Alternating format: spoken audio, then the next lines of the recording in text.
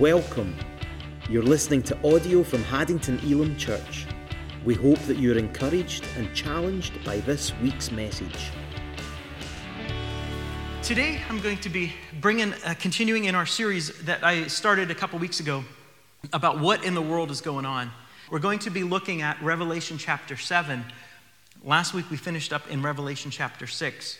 And so when I started this series, what in the world is going on, most of you that have looked at Revelation know that this is deeper and wider than, if I preached probably even on one chapter, I could probably do it for years. The scope, the depth of these verses. Many theologians, much smarter than I, much more studious, have looked at this and studied Revelation over the years. And even now, we don't fully know or comprehend everything that is contained within. It's so deep and so vast. And there's things that have just changed over the years. And of course, with the book of Daniel, gave us a glimpse or a part. But then Revelation kind of gives us more of the story. I saw this week and I wanted to share it with you. Bible prophecy is not to scare you, but to prepare you. And I told you as a teenager, I was afraid to even open the book. I never read it. Even as a child, it scared me. I just was afraid of this last book of the Bible. But it's not there to scare you, but to prepare you. If you're scared, you're not prepared. So that was a really good take on that, because God always gives us the warnings and He wants us to be prepared and He wants us to know what's going to happen. So this is just finishing. No, I want to say that when the Bible was written, it was not written in chapters and verses. That was added later, so they were in paragraphs. Or a lot of times now we'll have where someone will just take a verse, but it kind of is out of context. But the Bible was written in paragraphs, and it was written in chapters and things. So we've put the numbers on, but it's letters and it's contained. So we're finishing chapter 6. And remember the question that they ask at the end is, who can stand? Who can endure? Chapter 7 is going to pick up on the thoughts of that at the end of chapter 6. The Lamb, last week we looked at, has opened 6 of the 7 seals. And the first 4 seals brought forth a horse and a rider. He opened 6 of the 7 seals to catastrophic consequences that have happened thus far. Today at chapter 7. The number 7, many of you that do study Bible prophecy or are into that, know that the number 7 is usually acquainted with perfection and completion, as God created everything in 7 days. As we continue in Revelation, if you skip ahead or if you read ahead, we'll look at 7 seals, 7 trumpets, and 7 bowls. So we continually keep seeing the number 7 that comes up. And we're reading chapter 7 today as well. So verse 1, after this, and remember John is recording what he's seeing and hearing. He says, I saw 4 angels. Say 4 angels. 4 angels standing at the 4 corners of the earth, holding back 4 winds of the earth, so that no wind would blow on the earth or in the sea or any tree. I had shared with you guys, I think it was a couple of weeks ago, we were looking at September 11th when it happened in the States. But I remember that day because we were over a major air route. So, there would be a plane every couple of minutes or so. And that day there was no flights. They had locked down when all that happened in New York, September 11th. And it was weird to look into the sky knowing there were no planes. Everything was locked down. Here it says that there is going to be no wind. You're not going to get your kite out that day and be able to fly it. These angels are standing at the 4 corners, holding back the 4 winds of the earth. Angels here are associated with the forces of nature. In the scriptures it talks about here wind, it talks about fire and water. Here, the stopping of the wind creates a lull before the storm. It's like the calm before things are going to happen because the 7th seal is getting ready to open. But note this, that God is in control of everything. And like I said, sometimes if you just read it, it sounds so fear-inducing. It sounds like we should be afraid. But remember, this was written to encourage the church. We know what is about to transpire as the 7th seal. This is the final seal before the scroll is opened. Verse 2, and I saw another angel ascending from the rising of the sun, holding the seal of the living God. And he called out with a loud voice to the 4 angels to whom it was granted to harm the earth and sea, saying, do not harm the earth or the sea or the trees until we have sealed the bondservants of our God on their foreheads. So again, he's using word pictures. He sees 4 angels holding the winds, and he tells another angel, says, hold on. We have to go and seal those bondservants of our God before you harm the trees, before you harm the sea, and the wind comes. Seals, described in the Bible, often indicate ownership or protection. They tell the angels to wait until they seal the number that is given. This is encouraging, friends, that as believers, we are sealed by the Holy Spirit today. And in Ephesians 1:13 and 14, it says this, it will be on the screen. In him, you also, after listening to the message of truth, the gospel of your salvation, having also believed, you were sealed in him with the Holy Spirit of the promise, who is a first installment of our inheritance in regard to the redemption of God's own possession, to the praise of his glory. So here it's talking about the process. In the process of coming to faith, we first hear the gospel of salvation. Remember, as we're encouraged to go and tell the whole world about Jesus Christ. And it says, how will they know if someone's not sent? How will they hear? People need to hear the gospel of salvation. So we hear the gospel of salvation, that Christ died for our sins, was buried, and rose again. Then we believe the truth. So sometimes people hear what you say. Yes, I've heard that. I've heard the term. I've heard the expression. Thank you, but no. But here, if we hear it and we believe the truth, we come to faith. When we believe, it says we are sealed with the Spirit, the Holy Spirit of God. And this is what's neat in it. It signifies a finished transaction. Sherry works in the bank. She knows about transactions. Sometimes a customer comes up. He has one transaction, or she, a deposit, maybe a withdrawal. Sometimes they have many transactions. This signifies a finished transaction. Important legal documents today are stamped with an official seal when the transaction is completed.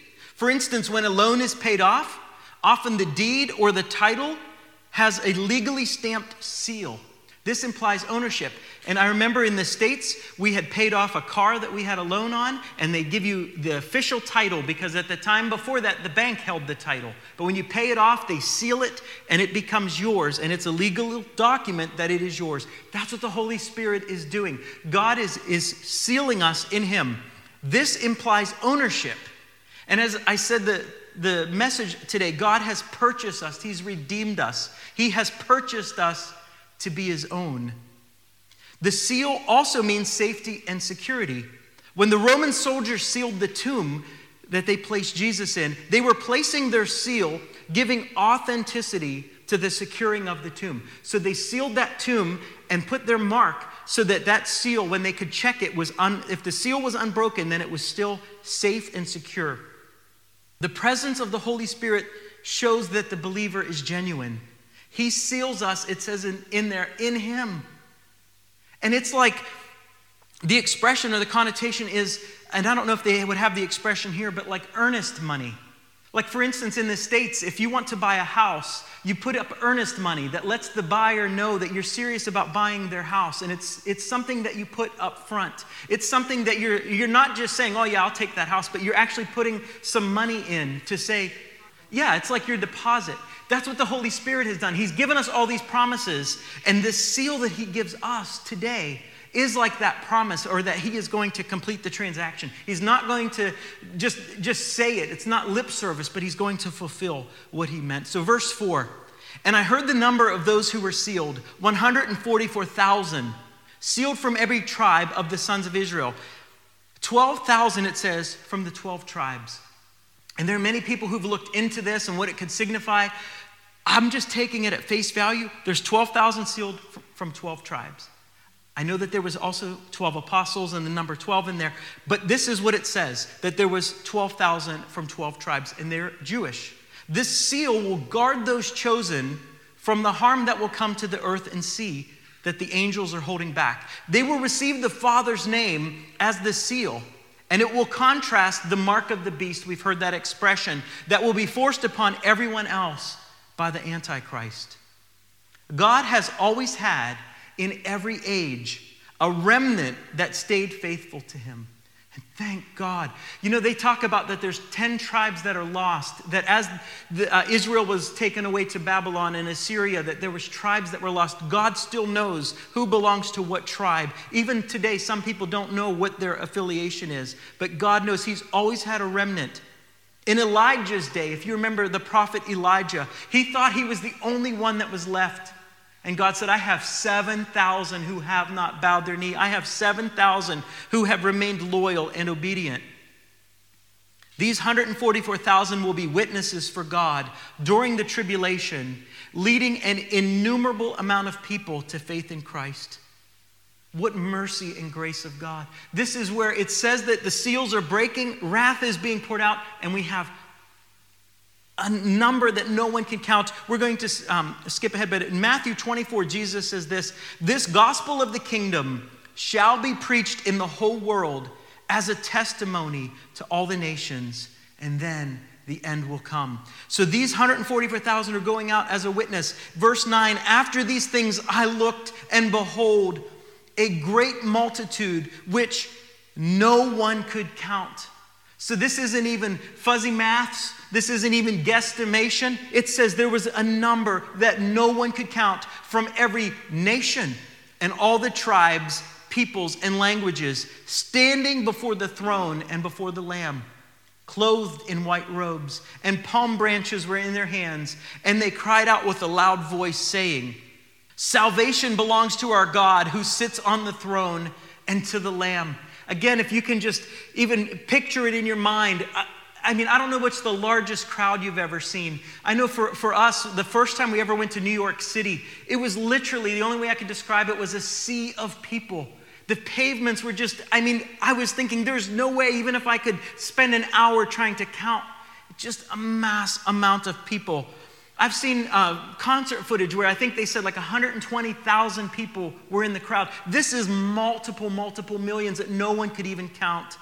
And they're saying salvation belongs to our God who sits on the throne and to the Lamb. The Lamb died to redeem. And redeem means to buy back. So it's something like if you've ever sold somebody something. I remember as a little kid we would trade Star Wars toys. And then you'd want that one back and you'd have to kind of buy it back. The Lamb died to redeem, to buy back or to purchase, to free from captivity by ransom or payment. So it's not a free thing. He paid that cost. He paid the ransom. He did it to redeem people from every tribe and nation of the whole world. That is absolutely astounding. The Great Commission will here be fulfilled as we here in our time are commanded to go into all the world and preach the gospel. This will be that starting to be fulfilled. Those saved during the Great Tribulation will do so at the cost of their very lives. Those without the mark of the beast that it talks about being able to buy or sell, unless you have this mark, it says you have to have it to buy, to sell. There'll be no bartering. There'll be no trading. It will be like martial law. Those without it won't have the most basic necessities.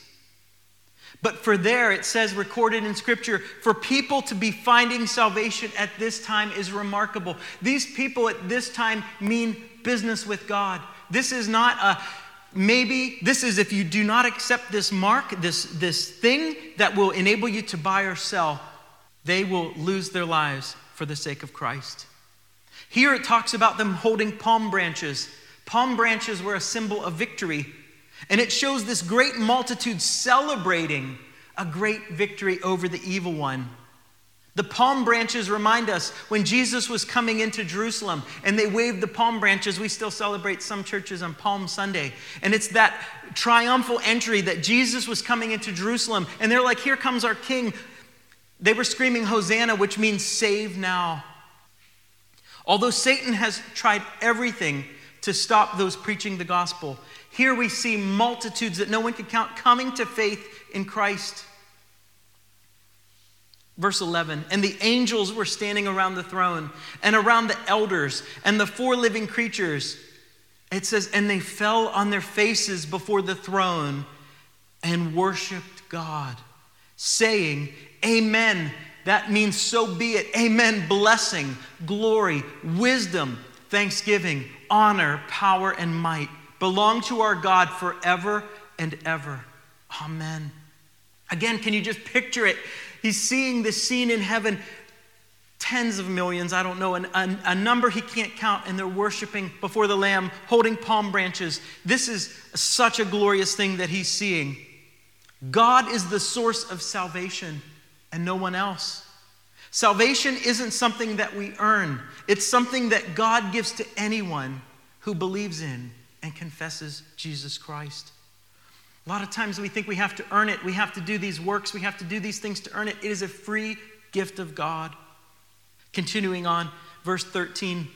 Then one of the elders responded, saying to me, remember, John is witnessing this. And he says, these who are clothed in the white robes, who are they? And where have they come from? And here's another example of his wisdom. He said, Lord, you know. He don't even try to guess. He don't even suppose. He says, Lord, you know. And he said to me, these are the ones who come out of the great tribulation. And they have washed their robes and made them white in the blood of the Lamb. Again, just picture this. Seeing all this multitude, white robes. This vast multitude from every tribe and tongue and nation. They are rescued for God out of the great tribulation. The number that no one could count and so many people is a powerful testimony of God's grace and mercy. Again, God's wrath is being poured out and salvation is still happening. In fact, tremendous salvation is happening worldwide. And even though judgment and wrath are coming, many are saved. For them to come out of the great tribulation means that they were in it. You can't come out of something unless you're in it. Their white robes also symbolize victory. So he sees them with white robes and palm branches. It says this in Isaiah 1:18, though your sins are like scarlet, they shall be white as snow. They are red like crimson, they shall be as wool. And I know that was always a strange expression when it talks about, we would sing that old hymn, washed by the blood of the Lamb. Are you washed in the blood? And that's like a very strange concept. And so for people that are unchurched, that is a very strange concept. But we know what it implies, that we're cleansed. Even if our sins be as scarlet, even if we've done the most horrific things, we can be forgiven. Verse 15, and I'll be closing soon. For this reason they are before the throne of God. They've come out of the great tribulation, and they serve him day and night in his temple. And he who sits on the throne will spread his tabernacle over them. That is a beautiful picture. In heaven, those saved will enjoy the immediate presence of God. They come right before the throne and are with God. They're not in an outer chamber, as we talked about with Stirling Castle. We learned how there's these different chambers before you come into the presence of the king. There would be the outer chamber, the inner chamber, and then the bed chamber. And it was that procession of being in the inner circle. Here, they're right before the throne of God. They're right there with him. These believers knew affliction on earth, and they triumphed over it. But it wasn't their affliction that saved them. It was Jesus Christ and their faith in him. Verse 16, they will no longer hunger nor thirst, nor will the sun beat down on them, nor any scorching heat. For the Lamb in the center of the throne will be their shepherd and will guide them to springs of the water of life. And God will wipe every tear from their eyes. So he's seeing this chronological thing happen, and he's seeing them before the throne.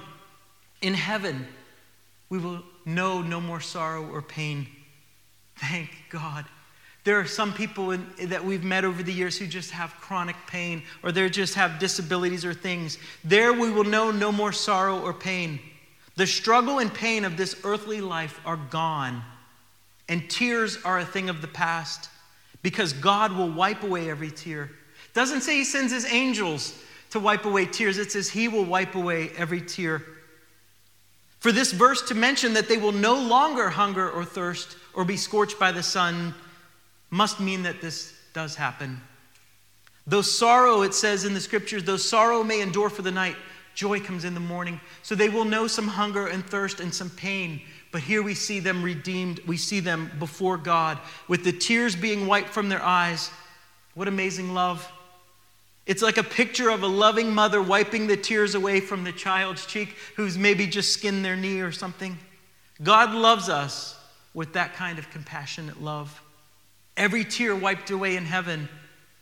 On earth, we all have our share of pain and tears and trouble to endure. He loves us now and gives us mercy and strength for our tears.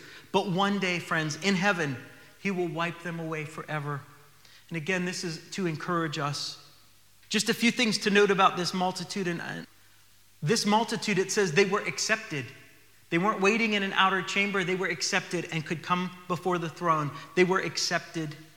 They were joyful. They came, trust me, it says some of the horrific things that will happen in those seals. They came out of that great tribulation. The one where Jesus said, no trouble has ever been like this, nor will be again. And it says they're joyful. Here singing praises to the Father and to the Lamb, starting a chorus that everyone joined in. Do you guys remember a couple of years ago when at stadiums the wave would come in? People would start the wave and then you'd see it go around. Like imagine this group starts to sing before the Lamb and it says the 24 elders and the angels join in and they all fall down. That'd be pretty interesting starting that song. But they're joyful, singing praises. They're not cursing God and saying, why did you have us endure this? They're praising him.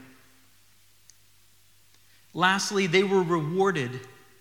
And it says that they were near the throne and served God day and night in his temple. The opening of the seventh seal will introduce the 7 trumpet judgments, and the wrath of God will increase in intensity and scope. But it says this in Habakkuk, however you say it, chapter 3, verse 2, that in wrath, God remembers mercy. Our God is a God of mercy, tremendous mercy. Multitudes will still come to accept Christ even through these terrible times.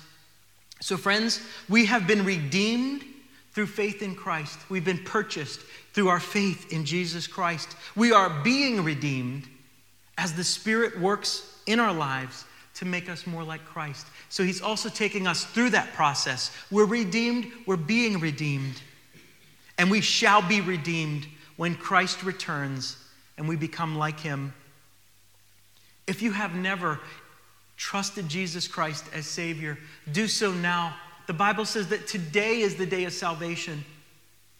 When we were ministering years ago in Dominican Republic, it was the first time I've ever encountered this. We would be on the street and we were doing our presentation. We were talking with people and they would say to me, sir, I believe everything that you're saying. I believe that there's a heaven. I believe that there's a hell. I believe I need Jesus.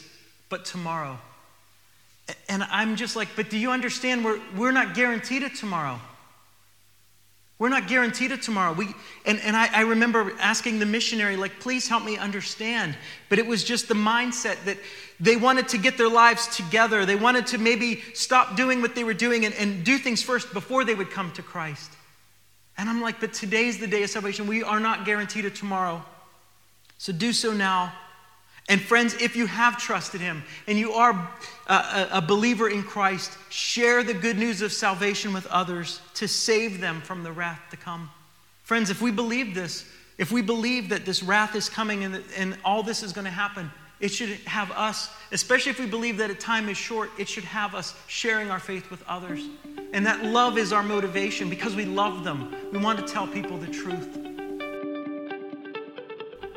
Thank you for listening. Please tune in next week for another inspirational message. If you're in the East Lothian area, visit us online at haddingtonelamchurch.com for information about how you can join us for our weekly Sunday services.